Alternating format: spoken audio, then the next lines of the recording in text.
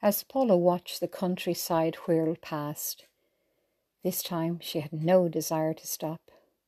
I'm glad I wrote the 4 letters home last night. I know my mail will still be censored.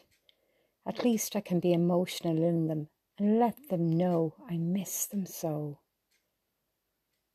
As she headed up the steps to the plane now, I will enjoy this. I hope I get a window seat. I am enjoying this black coffee, she murmured as she bit into a biscuit. More steps, more change, she thought. I will enjoy being back in Coon. She laughed at the thought of her training and how easy it would be this time round. The sky above the clouds was golden most of the way. It lifted her spirits as she got to terms with Kay taking a back seat once more.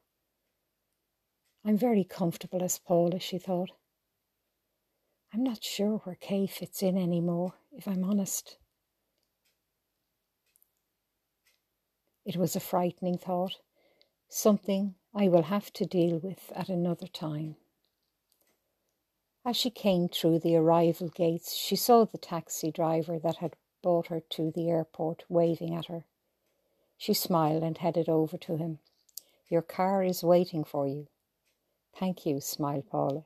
He reached down and took her bag. As they drove through Paris, she could see a real sense of recovery. I love these people, even in the hardest of times. They show strength and style. Pulling up at the train station, Paula went to pay him. That has been taken care of.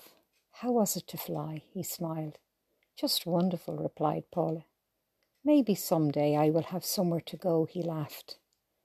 As she turned now, standing looking at the train station, she thought, more steps to climb.